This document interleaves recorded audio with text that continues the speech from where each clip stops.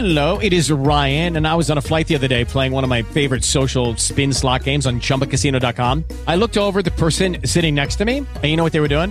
They were also playing Chumba Casino. Coincidence? I think not. Everybody's loving having fun with it. Chumba Casino is home to hundreds of casino-style games that you can play for free anytime, anywhere, even at 30,000 feet. So sign up now at ChumbaCasino.com to claim your free welcome bonus. That's ChumbaCasino.com and live the Chumba life. No purchase necessary. VGW. Void where prohibited by law. See terms and conditions. 18+. Once you start scouting, it's like a disease. It gets in your body. You're infected with it. You're tuned in to the Infectious Scouting Podcast with your hosts, Russell Lande and Rick Serritella. Welcome back. Welcome back. It's another season, another cycle, another year. Welcome on in. Who's got the fever? I got the fever. You got the fever. Somebody, anybody, everybody. Infectious Scouting Podcast season debut right here. Buckle up. We're counting you down to the 2020 NFL Draft each and every week. Along with my co-host, Russell Lande, I am Rick Serritella, 275 days away. Keep it locked, keep it loaded. This is your go-to show if you want to be in the know, and I'm really looking forward to it. For those of you who tuned in down the stretch of the draft season last year, just a couple months ago, we appreciate you tuning back, and we're going to be even better. This was by far our most popular podcast. I'm really, really excited about it. And I get to pick the brain each and every week of Russell Lande, 20 years of scouting experience with the LA Rams, Cleveland Browns, Montreal Alouettes, the XFL Original 1.0, and we are just revved up, ready to go. Today, we're going to talk about a little SEC action, talk about some of the prospects there. We're going to try to preview all of the Power 5 conferences before the college football season kicks off. Of course, the 2020 NFL Draft Bible prospectus will be available in August. We are cranking it away, and we'll talk about some of those players here today. But before we do that, it's time to welcome in the star of the show, Russell Lande. You can follow him, by the way, folks, at Russ Lande, Russlande. That's a must follow. Of course, he also teaches a course at the Sports Management Worldwide for football, GM, and scouting. We'll talk about all that and more and how we got the name of this podcast a little bit later in the show. Russ, how are we doing today? I'm doing great, Rick. What's going on, my friend?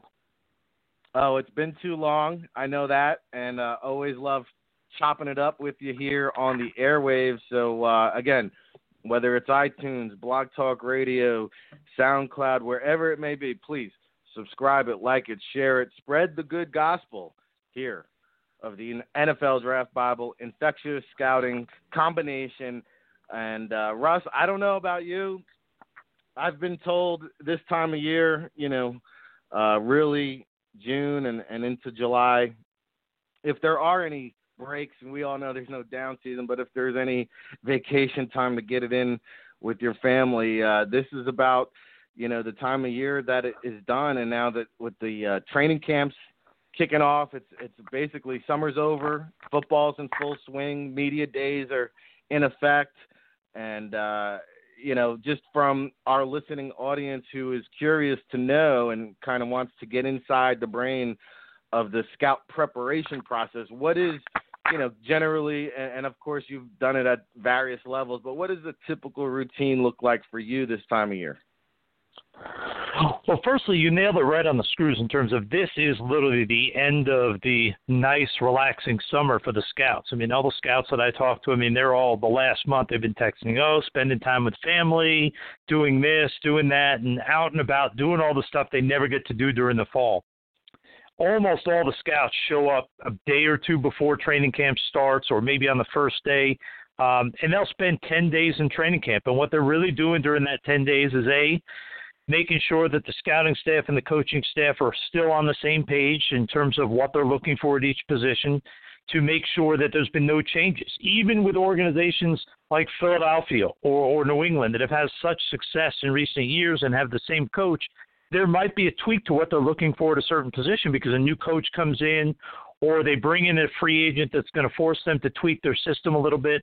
So you have to make sure you have all that covered so your scouts know what they're looking for when they go on the road.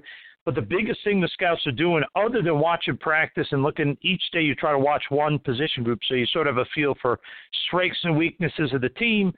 What players that you guys drafted or signed as undrafted guys did you miss on initially? Obviously, never make a decision as quick, but what guys do you feel pretty confident with early on?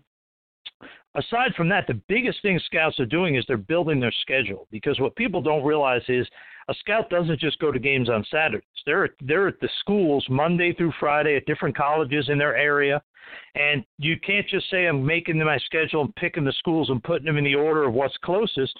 Most Division I schools have restrictions.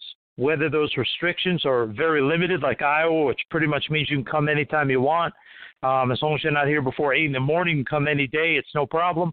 As opposed to there are other schools that only let you in sometimes for 1 week during the college season where you're allowed to watch practice. And other schools, it's even more restrictive. So you have to work your schedule around these restrictions. And sometimes that means that although 80% of your schedule is pretty easy in terms of setting up where you're going, about 4 times a year you may have to actually hop in a plane, fly back to a school that you've already driven by but you couldn't go to, spend a day at that school, and then fly back to where you were so you can keep your route going. So this time of year, not only do you have to set your schedule, get it the restrictions involved, then you have to turn him into your director because he has to make sure that all the scouts that are going to Missouri, the area guy, the cross-checker, that they're going to be a month apart when they go there.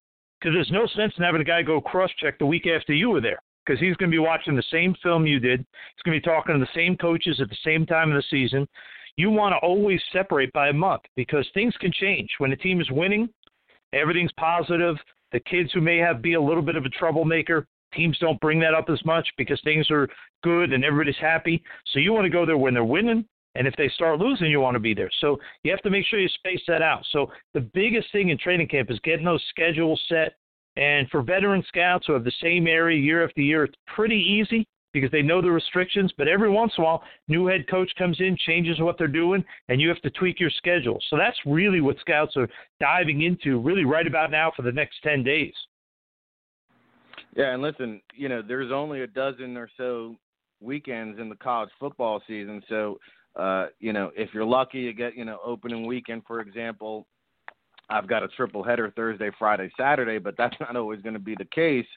So you got to kind of take a look ahead the whole calendar year, figure out which games you're going to be at. And, hey, if there's a school in my neck of the woods or in my backyard, I'm not going to be able to make it over there to a game. Well, hell, I better be at one of those practices. And, of course, here at the NFL Draft Bible, we're going to get ready to do our college campus tour. We just got done with ACC Media Day.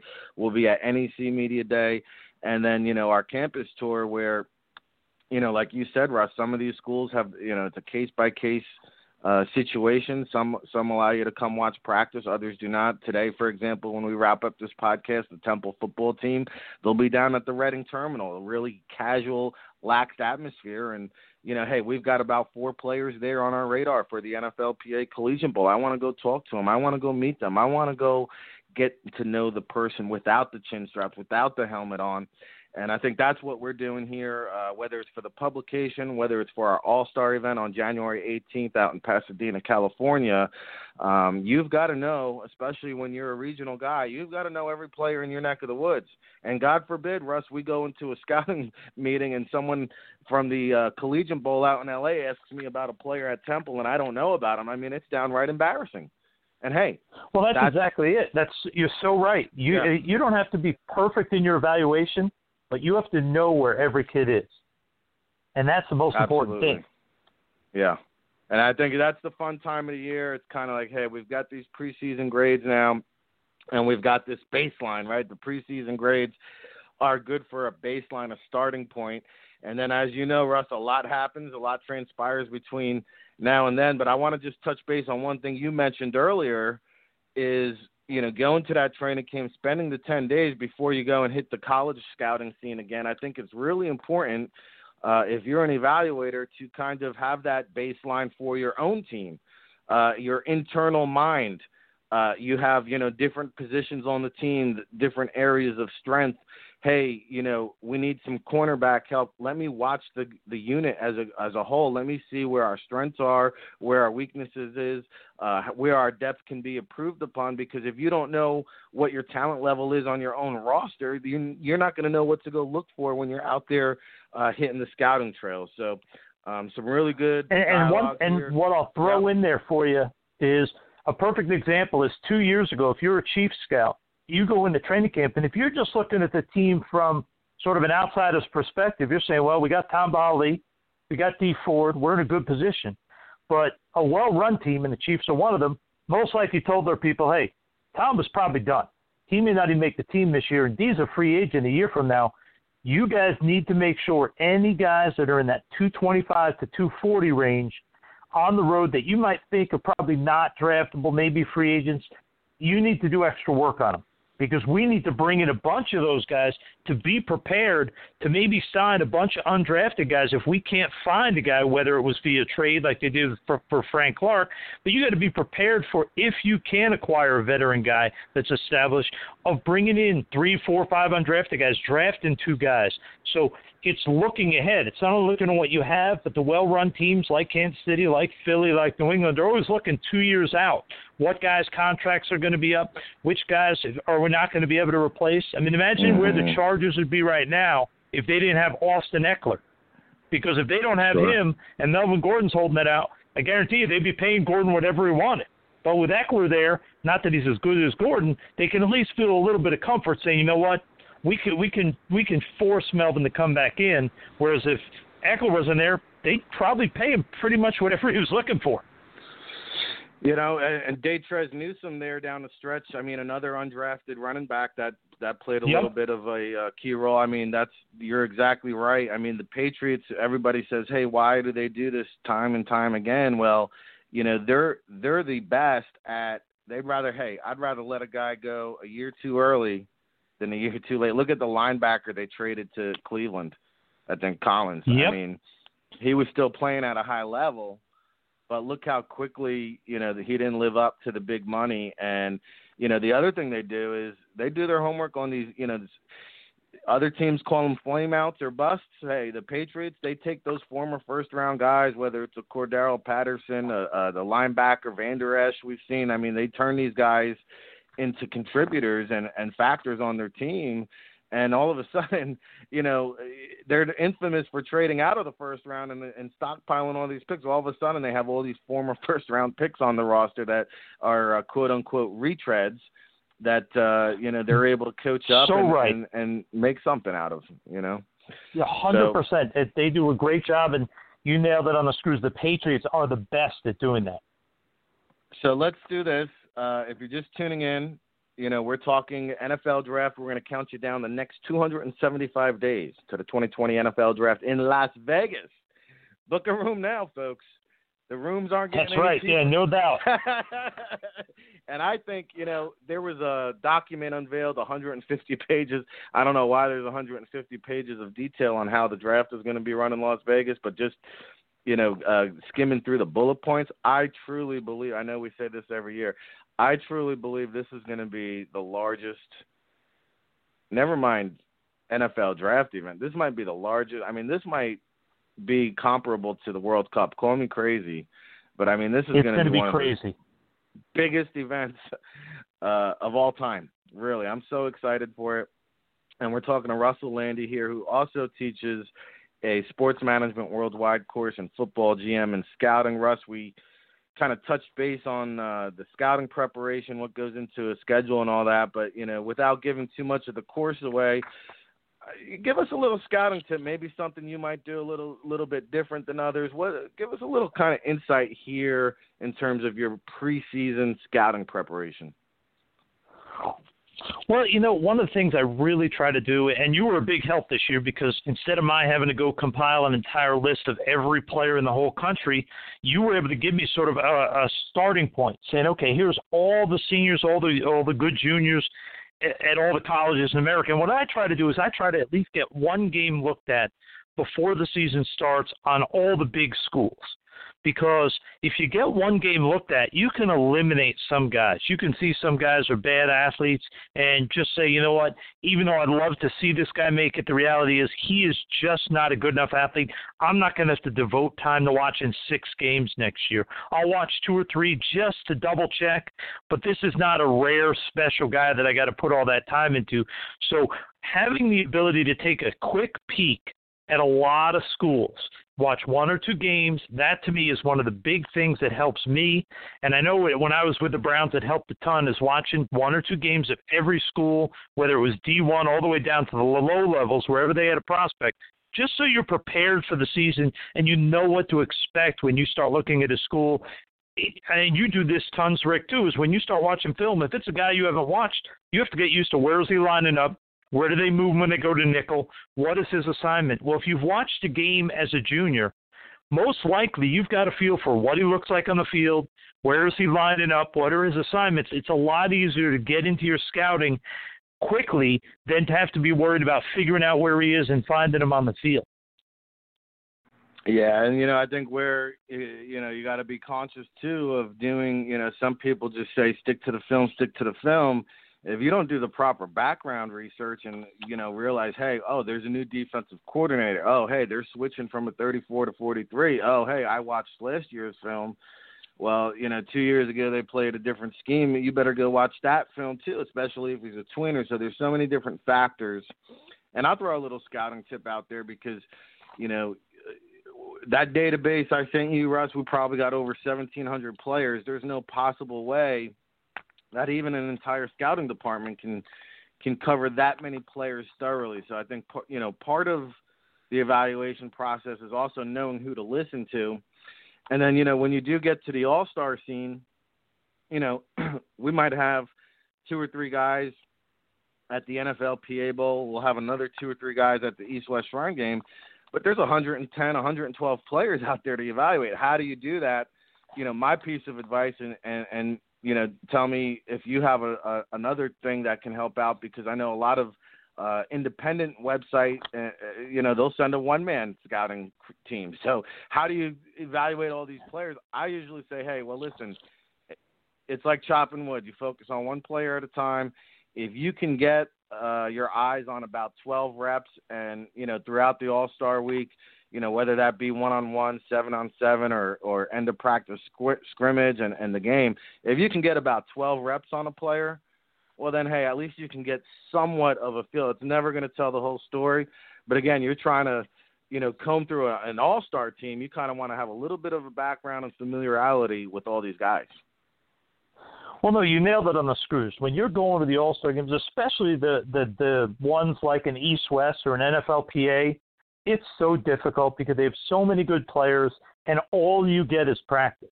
You don't get a chance. The Senior Bowl is wonderful because I can go to practice and say, hey, I'm only looking at receivers today, because as soon as practice is over, I'm going to go back to the hotel and watch the film that they let us watch, and I can catch up on everything I didn't see. But at those East-West games, NFLPA, and the smaller ones going down to like the Dream Bowl and things like that, what I really try to do is that first day, I try to just go out there with a blank piece of paper and just watch practice. And any player that jumps out, does anything really good or really bad, I write their number down.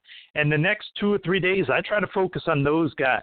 Because there's usually about 25 guys that first day that do something, usually 20 positive, 5 negative, that get your attention, and I'm going to focus on them. Now, if anybody else jumps out, I'll jot down their number, and at the end of the week, I try, if I'm at a game all by myself, if I can have a feel for 35 guys, not a great feel like where I'm going to write a report, but a good enough feel to where I can say, okay, these are guys I'm going to go do more homework on, then I feel I had a good week at that All-Star game.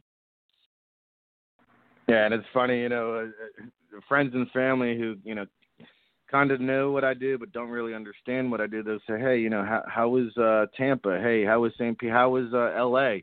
It's like, man, I wish I knew, but you just all you know about it, all you can find out is the restaurants. That's really about it. I mean, think about it. 25 players on the first day alone. You're trying to go back and you're in your room all night writing up these reports, and that's the kind of stuff behind the scenes that goes into it. And, hey, Russ, hopefully we can get you out to Pasadena for the NFLPA Collegiate Ball. I promise you, brother, you will have all access to the film. Hey, you want me there? I will be there. There you go. NFLPA Collegiate Bowl. Check that out. I'm really excited about being involved and working with those guys this year and just looking to elevate it and to a whole new level. So, yeah, we appreciate that support. Again, Russ Lande, Rick Serritella, breaking it down, counting you down to the 2020 NFL Draft, 275 days away here on July 23rd, 2019. Know what I mean? Hey, Russ, this is too much fun. We're going to talk about all the Power 5 conferences before the season kicks off, a big bulk and majority of the players coming from that, especially the SEC. The SEC has been dominant. I think we've seen about 45 to 60 players drafted annually from the SEC conference. So we start there, and we start with the senior prospects. Obviously, again, there's going to be so many players, but who are a couple guys that you've been kind of able to dig into here early on? You know, I got to tell you, the weird thing was the SEC is always one of the hardest conferences when it comes to seniors because the elite guys pretty much all leave. Like when you start looking, Alabama, look, they have no senior starters or one senior starter. Auburn has one. So you really have to go through and say, okay, which guys chose to stay when they could have gone and maybe not been a first rounder, but been a third or fourth rounder, or which guys really never even thought of going. They just said, I want to be here. So a few guys to me that jump out, they haven't all gotten national attention, but when I look at Derek Brown, defensive tackle at Auburn, this is a productive football player, may not be the ideal size, a little bit undersized, but when you watch him play, he's disruptive. He makes plays behind the line of scrimmage. This is a kid that I think this year is going to continue to grow, is going to continue to get better, really could help himself. Alabama does have two seniors that I think have to be looked at, but I don't know if these are guys that you're going to automatically say first rounders because they are seniors. They probably would have come out early. But Raekwon Davis, defensive lineman, Anthony Jennings, just sort of an outside linebacker, also does a little bit of pass rush occasionally. That's not his forte, but occasionally I saw him do it once or twice last year, blitzing. Those are two really athletic kids. I like J.R. Reed, the DB from Georgia. This is a kid who has not gotten a ton of national attention in terms of a guy that really people pushed as a draft guy, but I think he's a kid that with a strong year, he could really solidify himself as a guy in that group, that upper tier group of safeties, so he could put himself in a position to be a higher draft pick. Yeah, all good names, and again, all potential, first-round picks for the most part. Anthony Jennings, I think, is a guy with some injury history that could, maybe push him down the board a little bit. And then, Raekwon Davis, who you mentioned, I love his on-the-field attributes. A little bit of a down year a season ago, but NFL scouts, they're really going to have to dig deep on this one because here's a guy praised for his work ethic. You talk to the coaching staff there, they just talk about his competitive drive.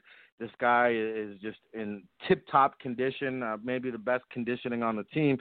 Then you go off the field, and, coming in, there was academic issues. There were, last second whether he was going to be eligible coming in academically. Then, last season, I think he was suspended for throwing those punches at the Missouri player when the player was down on the ground. Before his sophomore season, struck in the leg by a stray bullet, uncooperative with police. Rumors are he shot himself in the leg, flashes of Plaxico Burress. Now, on the film, first-round talent, physically, it's really, those are the things that can make or break. I remember watching the behind-the-scenes with the 49ers during the draft, the war room, celebrating because they got the middle linebacker from Bama a couple years ago. They traded back into the back half of the first round. They said, oh, man, we just got two top 5 talents on our draft board. Well, we already know that linebacker's got into more trouble, got cut. I think he's on the Redskins now, but you got to really weigh the risk and reward of these players on and off the field. Oh, there's no doubt. I mean, one of the things that I talk about all the time in that course that I teach and that I talk about whenever I do radio is Bill Belichick, Howie Roseman, Tom Telesco. These guys have been doing this a long time. They know how to watch film, and they can generally tell this guy's got a chance to be a productive player or not. They're not fools. They know what they're doing. the bulk of players that are drafted in the first 3 rounds that don't make it, usually it's because of intangibles, whether it's character, whether it's like in terms of off-the-field behavior, being a drunk, having a drug problem, not being able to learn, not being a good teammate. Those are the things that generally wash guys out that are high draft picks. It's not the fact that Bill Belichick sits there and goes, wow, this guy looks like a future Hall of Famer. I'm going to take him in the first round. And every other team thinks he's a terrible player, and he gets drafted in the first round. That doesn't really happen. It's the character and intangibles, and certain teams are remarkably better at going through and sifting through all the stuff to find the guys that they may have had character issues in college, but they're really not bad kids, and they're going to fit in well in the locker room, whereas other teams do a terrible job, and they constantly draft guys, like you talked about with the Reuben Foster kid with the 49ers, that there are a lot of teams in the NFL had him off their board. They said, this is a guy we can't even screw with because regardless of his talent, and don't get me wrong, he's got talent, there are so many red flags that say he's not going to even survive in the NFL in terms of off the field. Forget as a player that those guys don't make it. So it's a very difficult thing to figure out, but certain teams are dramatically better at figuring out which guys are going to last long term. And as you know, one bad apple can be infectious. So you got to be careful. Well, they can be infectious, and as Mike Dick told me years ago, he said never try to stick a great guy with a bad guy thinking the great guy is going to turn the bad guy, because he goes, by 6 months in, you're going to have 2 bad guys. He goes, the bad guys can turn good guys. Good guys can't turn bad guys. Yeah. Negativity is one of those diseases of the mind that tends to rub off on people. So, before we move on to some of the draft-eligible underclassmen, Russ, you mentioned Derek Brown, who I think he would have been potentially a top 10 pick had he declared this past year, but a mammoth, 325-pounder, 83-inch wingspan, timed in the 4.95 range. He's going to earn himself some money in Indianapolis. And then, one other guy, this Vanderbilt tight end, Jared Pinkney, I think he has an opportunity here, I think, to be the top tight end prospect in the nation. And, he got a NFL advisory grade last year. He's, applied for some feedback. They came back and said, hey, you're probably somewhere between the 2nd and 4th round. He said, okay, well, I'm going to come back. I'm going to get my degree. I'm going to improve my game, and I'm going to challenge to be that number 1 tight end. And I think he's a mismatch. I mean, I want to see him get better at blocking, just like most collegiate tight ends. But this guy's a mismatch. He's too fast for linebackers, too big for safeties. I like what I see from Jared Pinkney. It would not surprise me if he is indeed the first tight end off the board. All right, let's shift gears. By the way, I just want to reiterate, good thing you brought him up. That was I forgot to mention, you nailed him. He is a legit frontline guy. Great job of reminding me that he is. Yeah, he's no doubt a top end guy that has a chance to be a very high pick. When you see that 2 tight ends went in the top 15 this year, he could be right there at that level next year if he has a strong season. Yeah, and, I heard from sources, Titans GM John Robinson was scouting him heavily. They thought he was going to come out this year. They were looking at him as kind of that Delaney Walker replacement type, 260-pound, agile, mobile, just receiving weapon. Those triplets. I know Nagy from the Senior Bowl was at the media day and put something out there about, the running back, wide receiver, and tight end there are as a dynamic triplets trio in the country, and I would have to tend to agree. The Lipscomb kid and the running back Keyshawn Vaughn. I mean, for being one of the quote-unquote smaller schools in the SEC, they've got some really offensive ammunition to be looking forward to. And, I think the running back might also be a senior too. But Lipscomb is an underclassman. So let's shift gears there, Russ. Draft eligible. This is where, where SEC not only dominates the draft like we discussed, but especially that first round. Hey, if 10 or 12 of these guys are in the first round, it wouldn't be surprising. But who are some of the more notable draft eligible underclassmen? Well, I mean, it's crazy. I mean, when you look at Tua, quarterback at Alabama, and Jake Fromm, quarterback at Georgia. I mean, just right there, you have guys who are 2 potentially top 5 or 7 picks, and they're quarterbacks that are underclassmen in the same conference. I mean, it's the depth and talent in that conference is crazy. I mean, I really like the running back DeAndre Swift out of Georgia. I think he's a very, very underrated player. The Judy, the receiver at Alabama, I mean, he's ridiculous. Ruggs, a receiver at Alabama. I mean, it's the talent of underclassmen is astonishing in the SEC. I would venture to say the talent in the SEC, if you just took the juniors, is better than all the seniors in any other conference in the country. And it's truly amazing how much talent they have in the SEC. It's as you rattle off those names, I'm saying, yep, top 5, top 10. Yep, we didn't even talk about the safety from LSU, Grant Delpit. I mean, that's right. Yeah, exactly. yeah. I mean, the offensive lineman, I got a chance to watch him a little bit. Andrew Thomas. Andrew Thomas, Jedrick Willis from Alabama. I mean, it's a long list of underclassmen. The tight end from Missouri, unbelievable. Who I think the kid from Missouri Alberto. may challenge it. Yep, he may challenge Pinckney.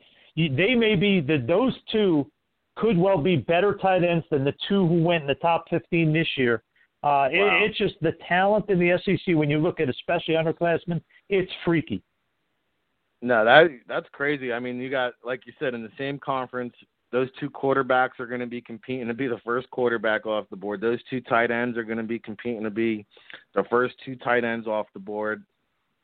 This middle linebacker here, Dylan Moses from Alabama, probably the first linebacker maybe off the board. I mean, his measurables are through the roof. You're talking about a guy 6'3", 235. He's been timed now in the 4.46 range according to the coaching staff. 34-inch vert, 500-pound squat, 400-pound bench, 335 power clean. I mean, these are coming from a linebacker that runs like a running back, that hits like Ronnie Lott. I mean, this is going to be a star-studded. C.J. Henderson from Florida could be the first corner off the board. I mean, the list goes on and on and on. It's unbelievable. Trayvon Diggs from Alabama. He might be the first cornerback off the board. There's another one of those seniors that came back to play his final year. But, no, the list goes on, and I'm just, scrolling through this NFL Draft Bible prospectus. The top 20 or 30 guys, half of them are underclassmen from the SEC. So, you want a good overview or perspective of this year's upcoming draft? Well, hey, go dig into some of those underclassmen in the SEC. And the talent never ends, Russ. There's always guys on the come up in the future. And whether it be, sophomores not yet eligible, some incoming freshmen, redshirt freshmen, any guys here that, maybe for the 2021 draft and beyond that we'll be keeping tabs on. Well, the one guy to me that immediately jumps out, and that's his father played in the league, and he had a great freshman year, is Patrick Surtain Jr., playing at Alabama. Oh, yeah. This is a kid, when you watch him play, you think, man, this guy's NFL ready already. I mean, it's ridiculous. He's only going to be a sophomore this year, so obviously he's not eligible. But this is a guy that I could see instantly, right away. You see he's got the athleticism that you want lining up as a starting corner in the NFL. He's a guy you have to be aware of. If you're watching Alabama this year, just take a peek. If you want to see a guy that a year later is going to be talked about as a top 10, possibly top 5 pick, this is a guy you got to look at. Marco Wilson, the DB from Florida, going into his sophomore year, another guy, very athletic, very intriguing guy. And Isaiah Wilson, interior offensive lineman at Georgia, had a really good year last year, 13 starts. This is a kid you can't pencil in a guard as a first-round pick, obviously, but when you look at what he does, you can pencil this kid in as his first year showed that he has a lot of the tools to be a starting guard in the NFL if he continues on the path he's going and stays healthy. Oh, very good. Some names here I'm writing down that I got to go do my homework on as well, so that's always exciting. Russell Lande, Rick Serritella, breaking it down, 2020 NFL Draft Edition. Get ready. It's coming on strong. The next 275 days, we're happy you're here. We appreciate all the love and support. Again, by far our most popular podcast that we've ever done here. So if you're on iTunes, Blog Talk Radio, SoundCloud, wherever it may be, hey, give us a little bit of love. Spread the word. We appreciate everybody that can help us spread our message because, hey, this is what we love to do. In case you couldn't tell, the passion just oozes through our bloodstream, and it gets infectious, Russ, which, we want to, let our listening audience know that you're back on the media scene and you've got a new brand, a new name. Tell the people at home a little bit about it. It's funny. I mean, I've been in this business now since '94, and I love scouting. And I talk to friends all the time, both in the league and out of the league. And what comes up over and over is that once you get the bug, and you have it, Rick, you've been doing this 20 years, and you grind like no one I've ever seen. You and maybe Jay Glazer are the two biggest grinders I've ever come across. Oh, man. And I think in this business, once you start scouting, it's like a disease. It gets in your body. You're infected with it. And no matter how much you may want to walk away at times because of the frustration or because of whatever the reasons may be, you can't. It literally is a disease that you get, and you can never get rid of it. Bill Parcells always says that working in the NFL is a job for maladjusted adults, and I think that's right because it's not something that everybody can handle because of the ups and downs, the emotional just craziness of it. But it is like a disease, and once you get it, you can't get rid of it, and that's a big part of why I named the company Infectious Scouting when I rebranded it, because to me it is an infection. There are times you want to just pull your hair out, but you can't get away because you just realize this is what you love, and it's in your blood. No, it's so true. I can't echo those sentiments enough, and, hey, I appreciate those kind words, Russ. We're always chopping wood here and, just grinding away and metal on metal, but, this has been a lot of fun. Any other final thoughts, any players we didn't cover, anything else you want to mention before we wrap it up? Of course, the Sports Management Worldwide Football GM and Scouting course is going strong. How can people sign up for that? What we do in that course, you're not going to take an 8-week course, which that is, and all of a sudden finish that and get a job in the NFL. It just isn't going to happen. It's way out of proportion, the amount of people that want to work in the NFL and the amount of jobs that there are. But what this course does is it teaches you the basics about player evaluation, and it gives you the tidbits and the little bits of knowledge that will help you make contacts and build relationships throughout college football and pro football, because that's the entire way you're going to succeed in this business. Whether you end up as a Thomas Dimitroff running a team, or me, a guy that bounces around working in the league, working in media, working in the league and working in media, or someone like Rick who's built this media career that spanned 20 years, regardless of where you are, inside, outside, half inside, outside, you have to have contacts. And that's what the course teaches you. It teaches you about ways to make contacts, best methods to build those contacts, because that's what it's about. It's not about taking an 8-week class, getting your certificate and saying, yep, I'm ready for the NFL. That's not going to happen. But it will teach you the basics of scouting, and it will give you pointers on how to best put yourself in position to make contacts. Oh, that's exactly right. I mean, you could be the best talent evaluator in the world, but if we don't know about you, well, it ain't going to get you very far. And, hey, Russ has got the best of both worlds, because not only do his contacts run deep in the league and amongst the NFL and CFL and even the XFL coming back. If you want to work in football, it's a great time. But he also has the media roots. And, you might remember him from football, GM Junior. Well, now it's Infectious Scouting. It's going to be back better than ever. New website, new publication, new everything coming, so keep on the lookout for that. And I will tell you that we have used plenty of Sports Management Worldwide graduates that have, finished his course, done some work with the NFL Draft Bible, have gone on to go into the league. They've gone on and started their own websites. I run into guys all over the scouting trails now at different events in Indianapolis and the pro days. And, hey, remember me? We met at the Sports Management Worldwide Combine Seminar. And just that is truly, quite honestly, the best networking event of the year just because it's the who's who of not only the NFL world, but it collides with, the young up-and-coming folks who, like you said, everybody's ambitious, everybody has a dream. Once you start getting those hands dirty a little bit, cutting up and those scabs, with all the hard work that goes into it, some, I would say most people find out it's really not what they expected and maybe not for them. But the online course is a great starting point because it's a gut check. You really find out if you are cut for it because, Russ, you put them through like a real life scenario of what to expect if they do go on in this world. Oh, there's no question. I mean, the reality is there are a lot of people that take my course, come into it thinking I'm going to be a scout, I'm going to become a GM. And once they get into it and realize the things that it takes, the type of patience and time you have to commit just to watching film of one player, a lot of them say, you know what, I love football, but I don't love this stuff. So it's one of those rare things where it gives you an opportunity to really learn about the business before you have to dive right in.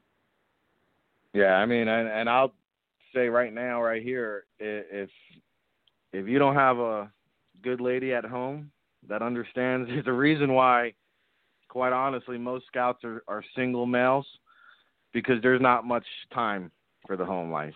So, that's just one of many factors to consider. And Russ and I have both been blessed with understanding ladies, and boy, it takes quite a bit of patience indeed. On top of it, they need to be vaccinated, Russ, because, this scouting thing, as you said, is infectious, and we're going to be looking forward to the new website. Congratulations on air. Of course, we talk all the time off air, but let me congratulate you on the air with your new brand, your new name. I'm so excited to help out and be a part of it in any way, and we'll talk more about it as our podcast series rolls on. We'll be back next week. We'll talk a little bit about what scouting entails, where we're at with our scouting trails, some of the games that we'll have lined up, some reaction from Media Days. I was on hand at ACC Media Day down in Charlotte. I can give you some inside scoops on some top-notch prospects because that's what we do here at the Infectious Scouting Podcast, brought to you by NFL Draft Bible Radio. Of course, make sure you follow Russ at Russ Lande.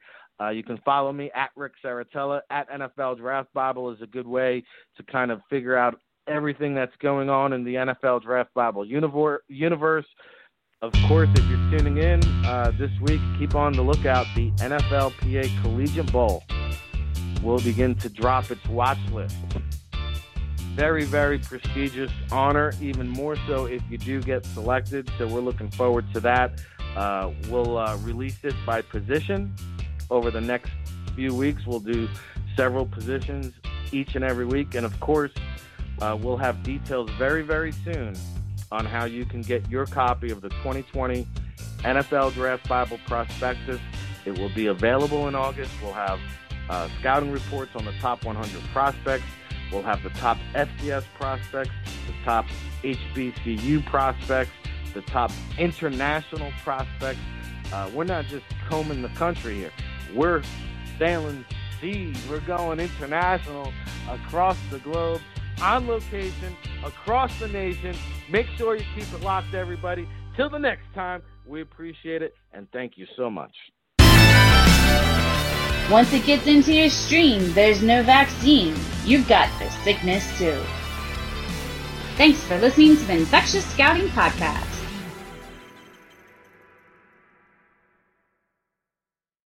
Lucky Land Casino, asking people, what's the weirdest place you've gotten lucky? Lucky? In line at the deli, I guess? Aha, in my dentist's office.